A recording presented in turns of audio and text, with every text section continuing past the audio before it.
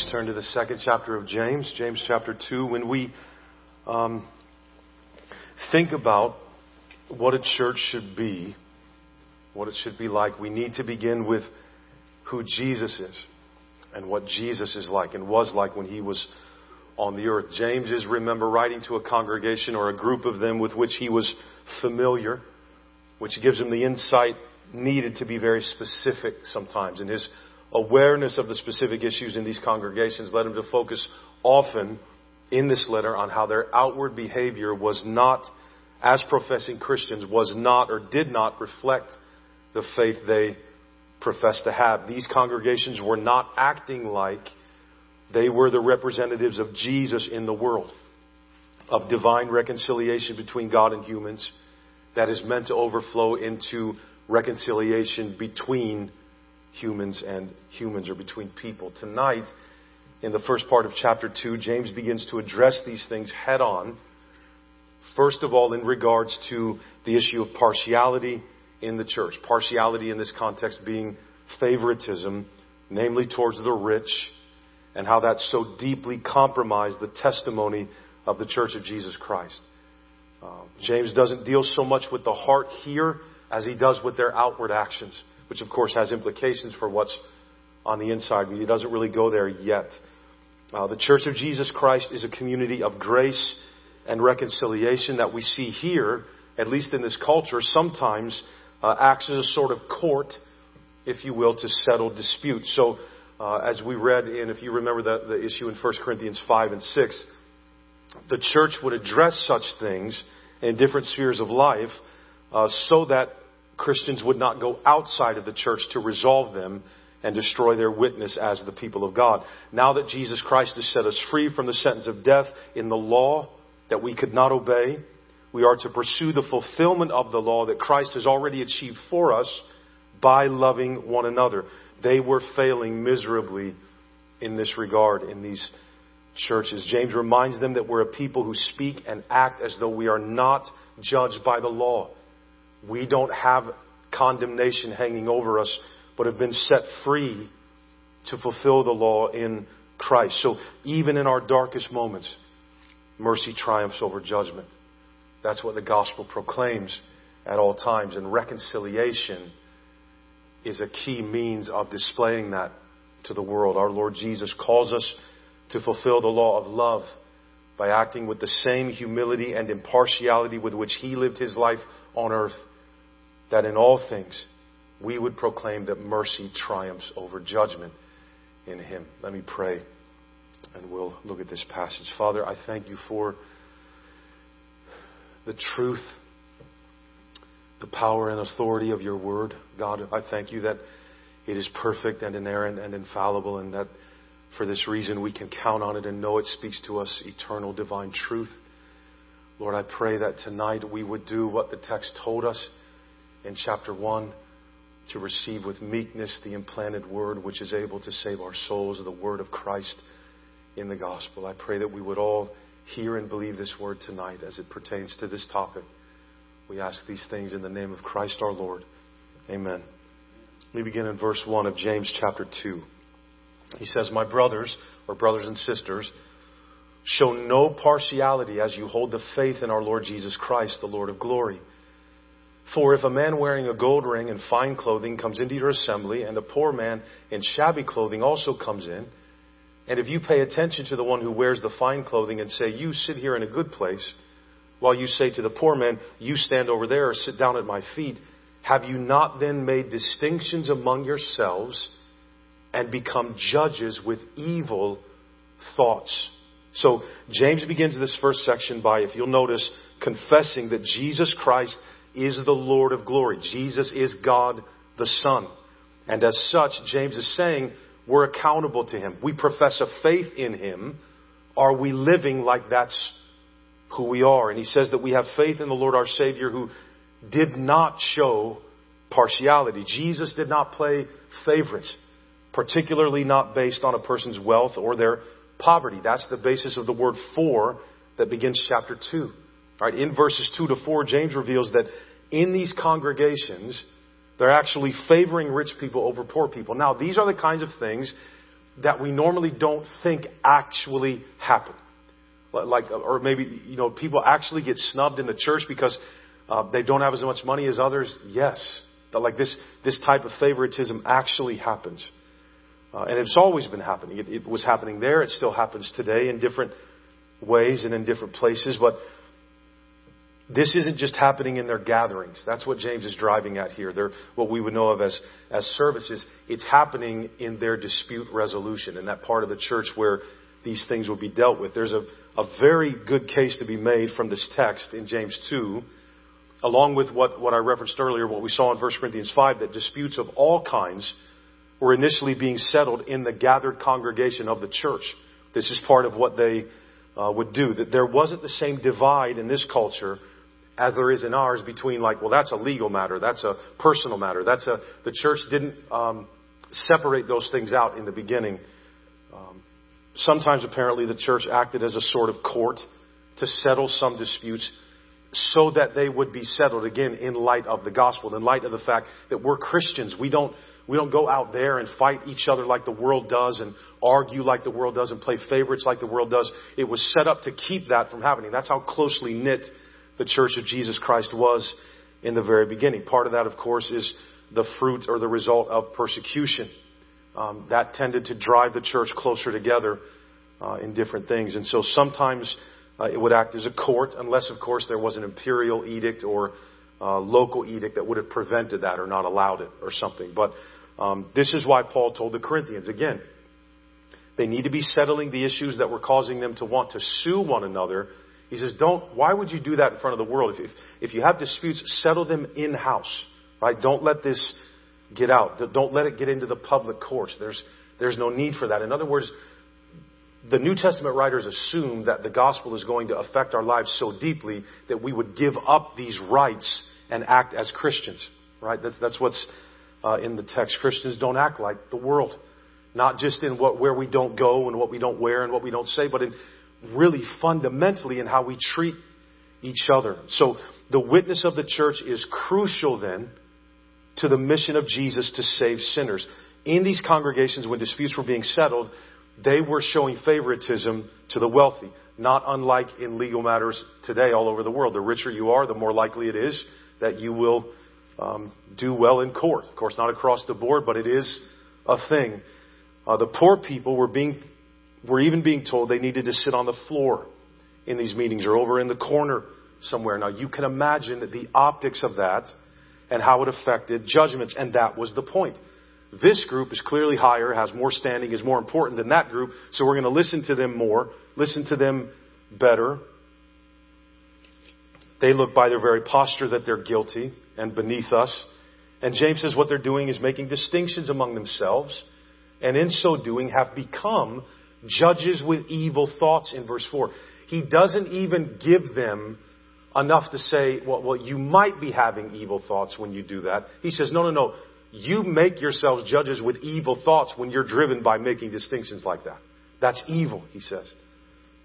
When we make judgments based on appearances, based on favoritism and preference, that means categorically all our judgments are tainted by the evil that still resides in our hearts, because that's not from Christ. It's not of Him. Favoritism and partiality are not Christ-like. They're very un-Christ-like. Jesus wasn't like that. Jesus didn't treat people like that, and it's Jesus, right? And James is teaching, based, by the way, very heavily on Jesus' teaching from Matthew 5 in the Beatitudes, by the way, that to hold faith in Jesus in verse 1 means we do not show partiality and favoritism. Right? Don't do that and simultaneously claim that you have faith in the Lord Jesus, is what James is saying. Especially when that partiality and favoritism are based on financial status.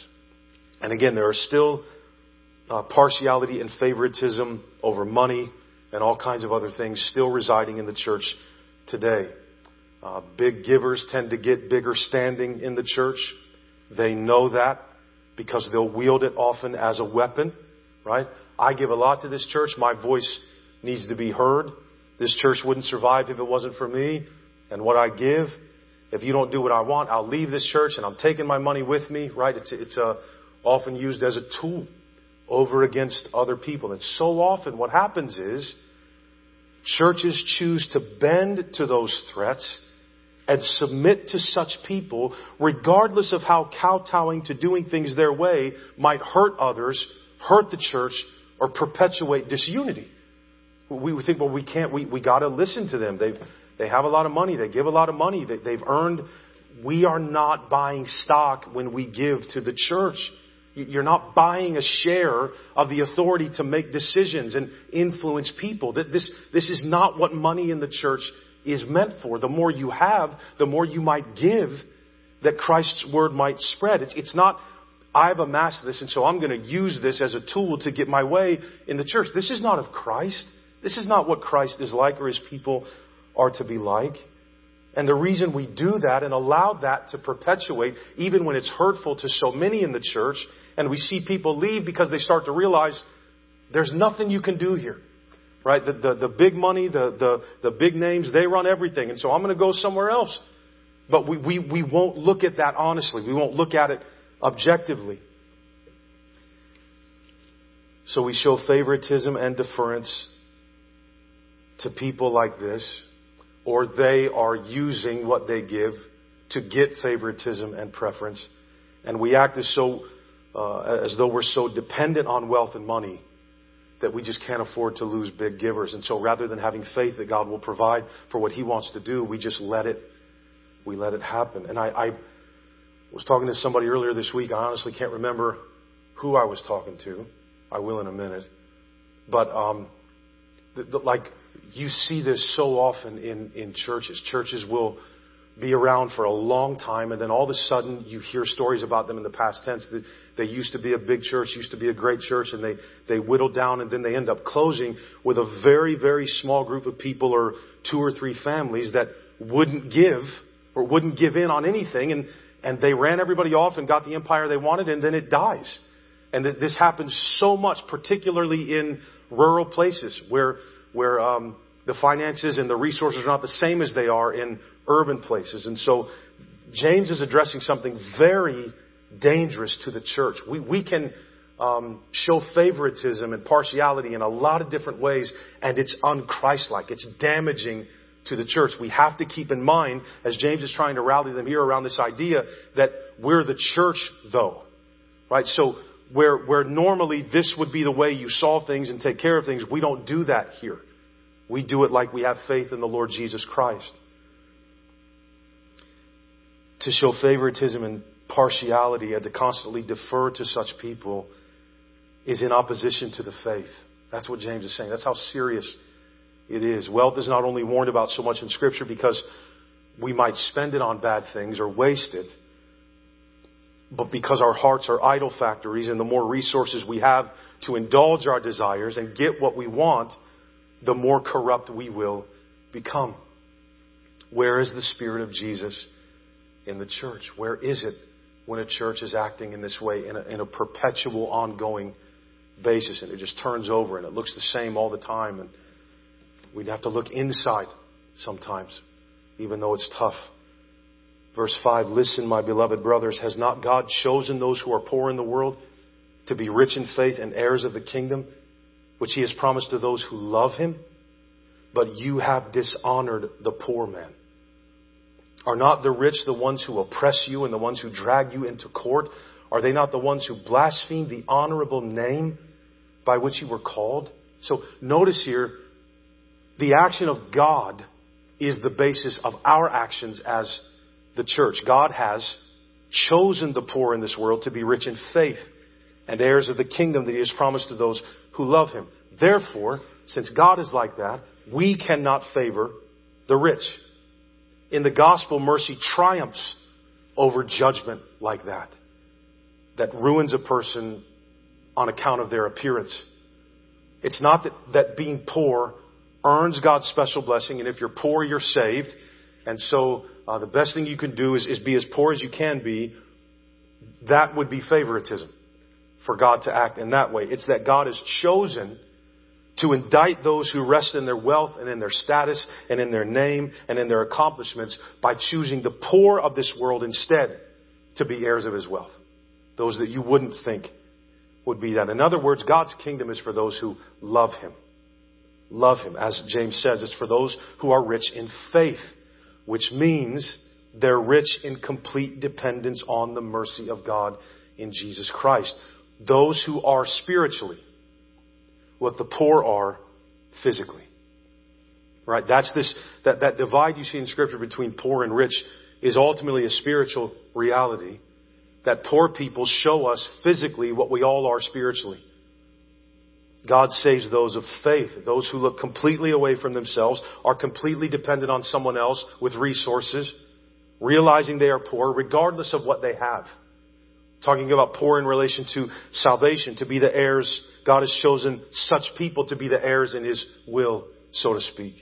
But in verse 6, many in these congregations have dishonored the poor man. Now, if you look at the flow of the text, verse 1 to verse 6, I think he means Jesus here. You have dishonored the poor man, who for our sakes became poor. Jesus is the true poor man in this world. It was Jesus who emptied Himself of His advantages, did not consider equality with God a thing to be used for His own gain in this world. It was Jesus who became a man of no reputation, who by the wise was considered a fool and by the rich considered a beggar. It was Jesus who took on the debt of the whole world to such a degree that His death was required by His sacrifice on the cross. And to show partiality and favoritism in His church, especially towards the rich who often use their wealth to oppress the church, is completely unlike Him.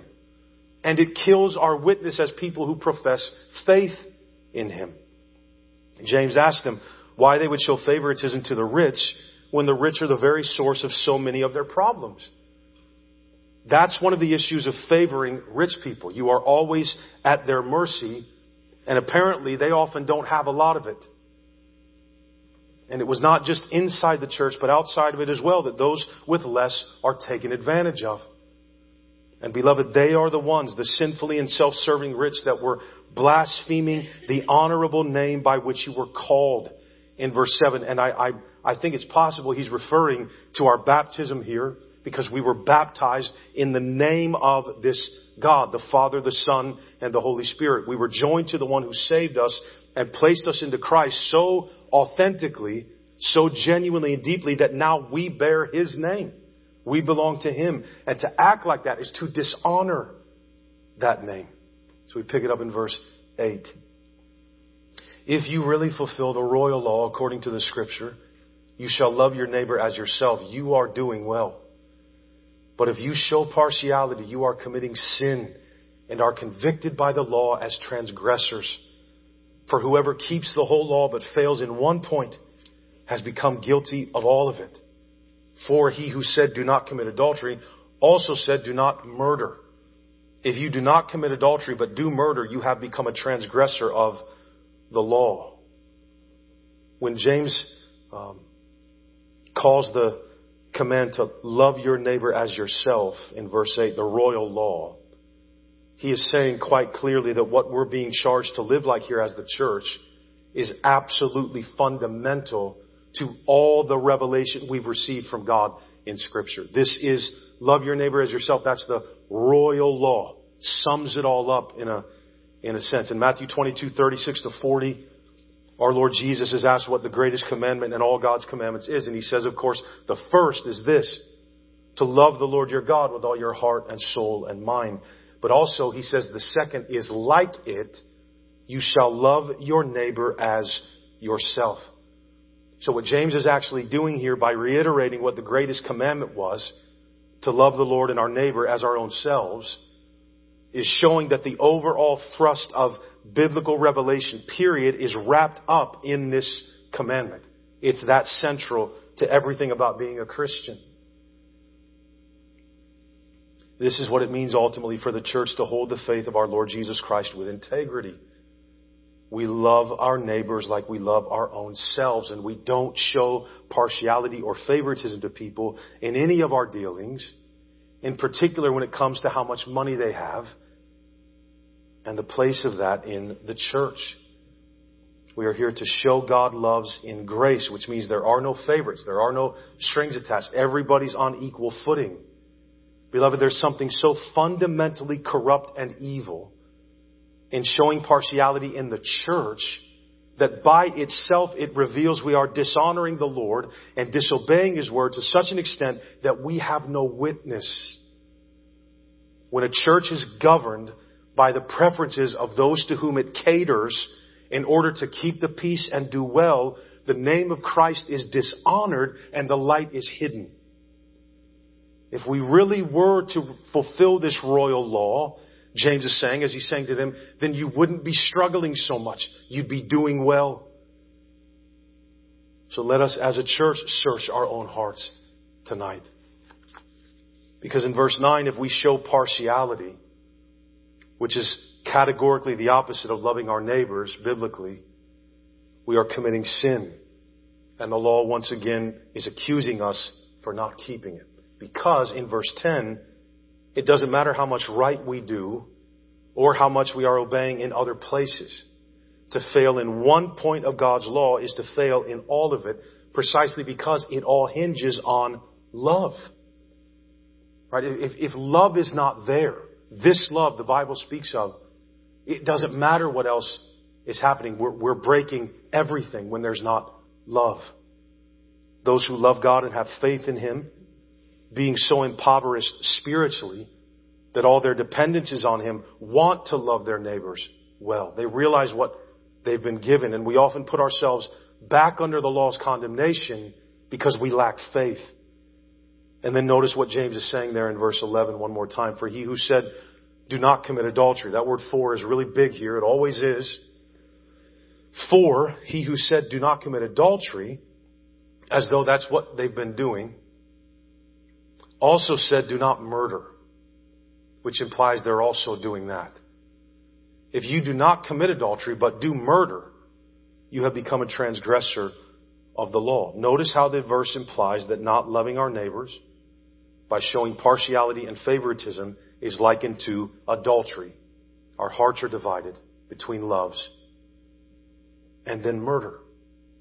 Killing someone effectively. These are two commands Jesus specifically addressed from the Ten Commandments in the Sermon on the Mount. So you don't actually sleep with someone other than your spouse. Great, but you lust, so you've committed adultery. You're guilty. So you don't actually take someone's life when you're angry with them, but you hate them so much you'd like to kill them in your heart. Well, you've committed murder. The first implication is that loving God and neighbor must be what shapes the entire thrust of our hearts, of our character towards our neighbor. James is saying to this group, listen, don't take comfort for yourselves because there is some obedience to God in different areas of your lives when you're actively showing favoritism to the rich and shunning the poor. Or if you're one of the rich in the house of God and are using your wealth to get your way over against the poor and make yourself something in the church. By breaking the command to love your neighbor, James says, you stand condemned for breaking all of God's law. You're guilty. Again, and he's not saying you're not saved. He's going to get to this. He's saying when you break this, it doesn't matter what other righteousness you can cling to. You're completely off base. You're living, what you're doing is condemnable under the law. If you were still under it, you deserve to die for it. The wages of sin is death. Right? Look at verse 12 then. So, speak and so act as those who are to be judged under the law of liberty. For judgment is without mercy to one who has shown no mercy. Mercy triumphs over judgment. Listen, none of us wants to be judged under the law. We'll be found guilty, no exceptions. God's demand is too high for our fleshly hearts to keep. So James says, stop speaking and acting then as though Christ has not accomplished everything for you in such a way that He set you free from this law. Speak and act as people who have been set free. It's people under the law that are working so hard to justify themselves by their actions that end up hating other people so much and not serving and loving their neighbors. You aren't like that anymore. You aren't under this, so stop acting like you are.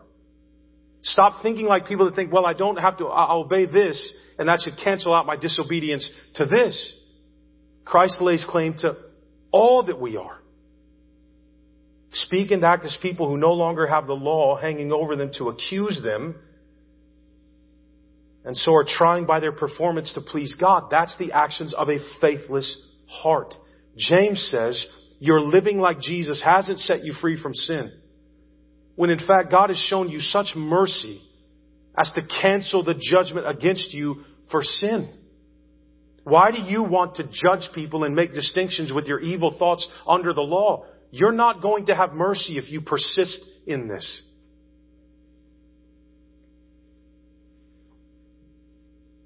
Live like people who are not going to be judged by God's standard in the law, but by the accomplishment of Jesus Christ on their behalves, which has set us free.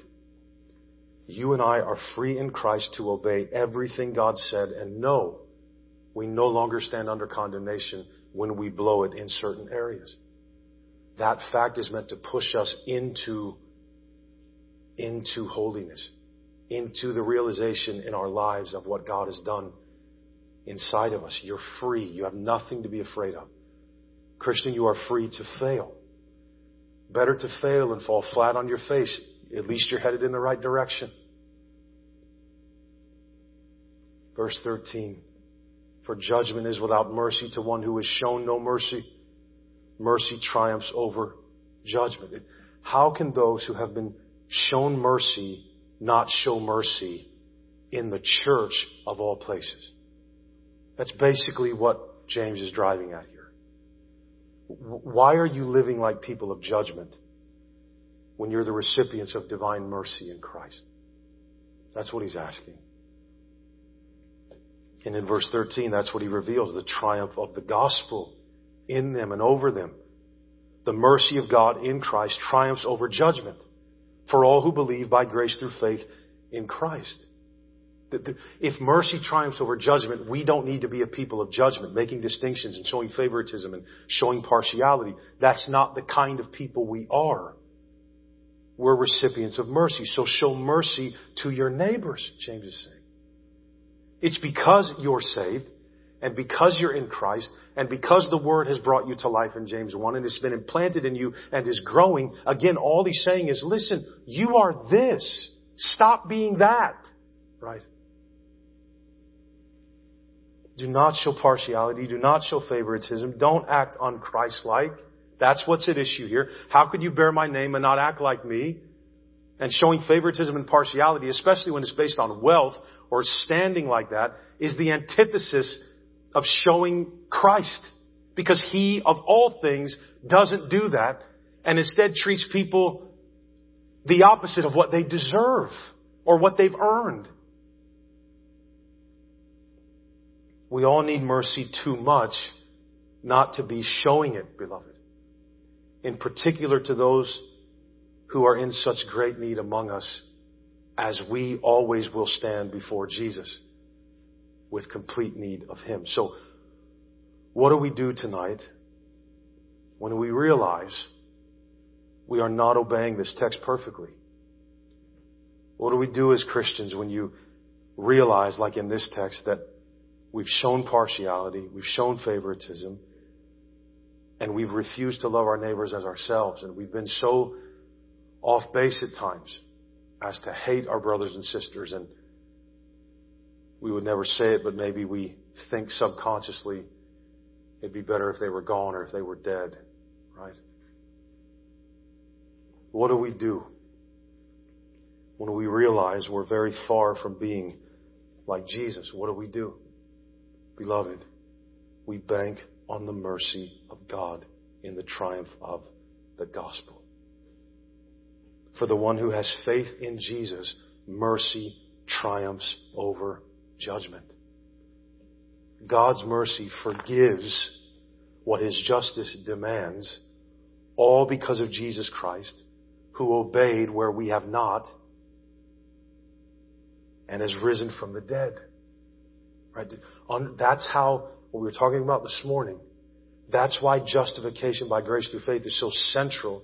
I think is the central thing in the Bible, and is so central for our minds to always have up there.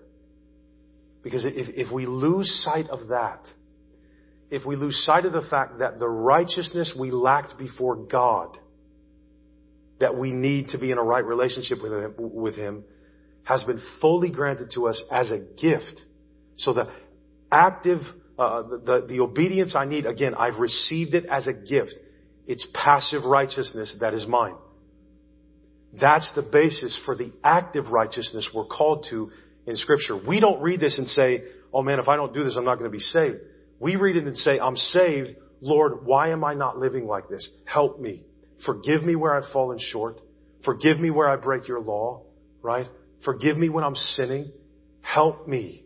Help me. And James is saying with this statement, among other things, mercy triumphs over judgment. That's who we are. We're people for whom mercy has triumphed over what we deserved. So you give that away. I mean, there is a real sense in which you can't lose as a Christian, right? Jim Elliot, I'm sure I've quoted this before, one of the Ecuador 5 that was killed by the Auca Indians, those 5 missionaries. He wrote in his journal when his family and very brilliant young man and people were mad at him for, you're throwing everything away and you're going to the Auca Indians down in, near Peru or there in Central America. What are you doing? You're wasting your life. And he says, he is no fool who gives what he cannot keep to gain what he cannot lose. And this is the life of a believer. You aren't going to lose when you give it away. Right? The promise is sure. Heaven is coming. Eternity is coming. Nothing can take that from you. You don't need the approval of anyone. We don't need to get our way. We don't need to win. We're free from that. Right? We're free from having to win, having to be the boss and be the best and be heard and be seen. It's all null and void now. We don't need it. We have everything we need in Christ. Justification is so important because without it, the good works that you do will become tedious and you'll become afraid, and which will lead to more guilt, which leads to more disobedience because we don't have faith in the gospel. Beloved, mercy triumphs over judgment. We are not getting what we deserve, and we won't get what we deserve. It won't happen because of Christ. That's the basis of good works. That's the basis of serving and loving our neighbor as God has commanded us to do. It's not that God has a conflict in Himself where like mercy and justice are fighting it out and mercy wins. There's no duality in the nature of God. That's not what the text is saying. This means mercy triumphs over judgment, that the righteousness of Jesus Christ freely given to us in the forgiveness of our sins means that the justice of that same God has been met and satisfied. Judgment exists in the economy of the law in the first part of verse 13. Judgment does not exist in the economy of the gospel in the last part of verse 13. And by this, by His grace and the freedom it has given us even to fail, that's how we live our lives. Our Lord Jesus calls us to fulfill the law of love by acting with the same humility and impartiality with which He lived His life on earth, so that in all things we would be proclaimers of the fact that mercy triumphs over judgment in Him. We cannot proclaim Jesus to the world in our actions or our words unless we have this love in us for others. It's impossible to produce on our own, and it doesn't matter how orthodox our theology is, and it should be orthodox. We have no witness if we don't have this love in us for others. Where favoritism and partiality are, there's nothing there of the love of Jesus for sinners. It's not showing it. It can't and it won't. There's nothing of the mercy of the God who, rather than casting us aside for something better, gave His Son to die for us. When there's partiality and favoritism, we must be emptied of ourselves, but we can be because we've been set truly free.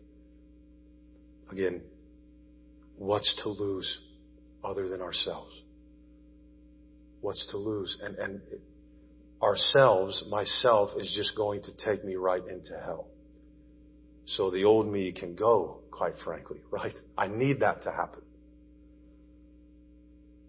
There's no need for favoritism and partiality where Jesus Christ is reigning in the gospel. There's no need for it.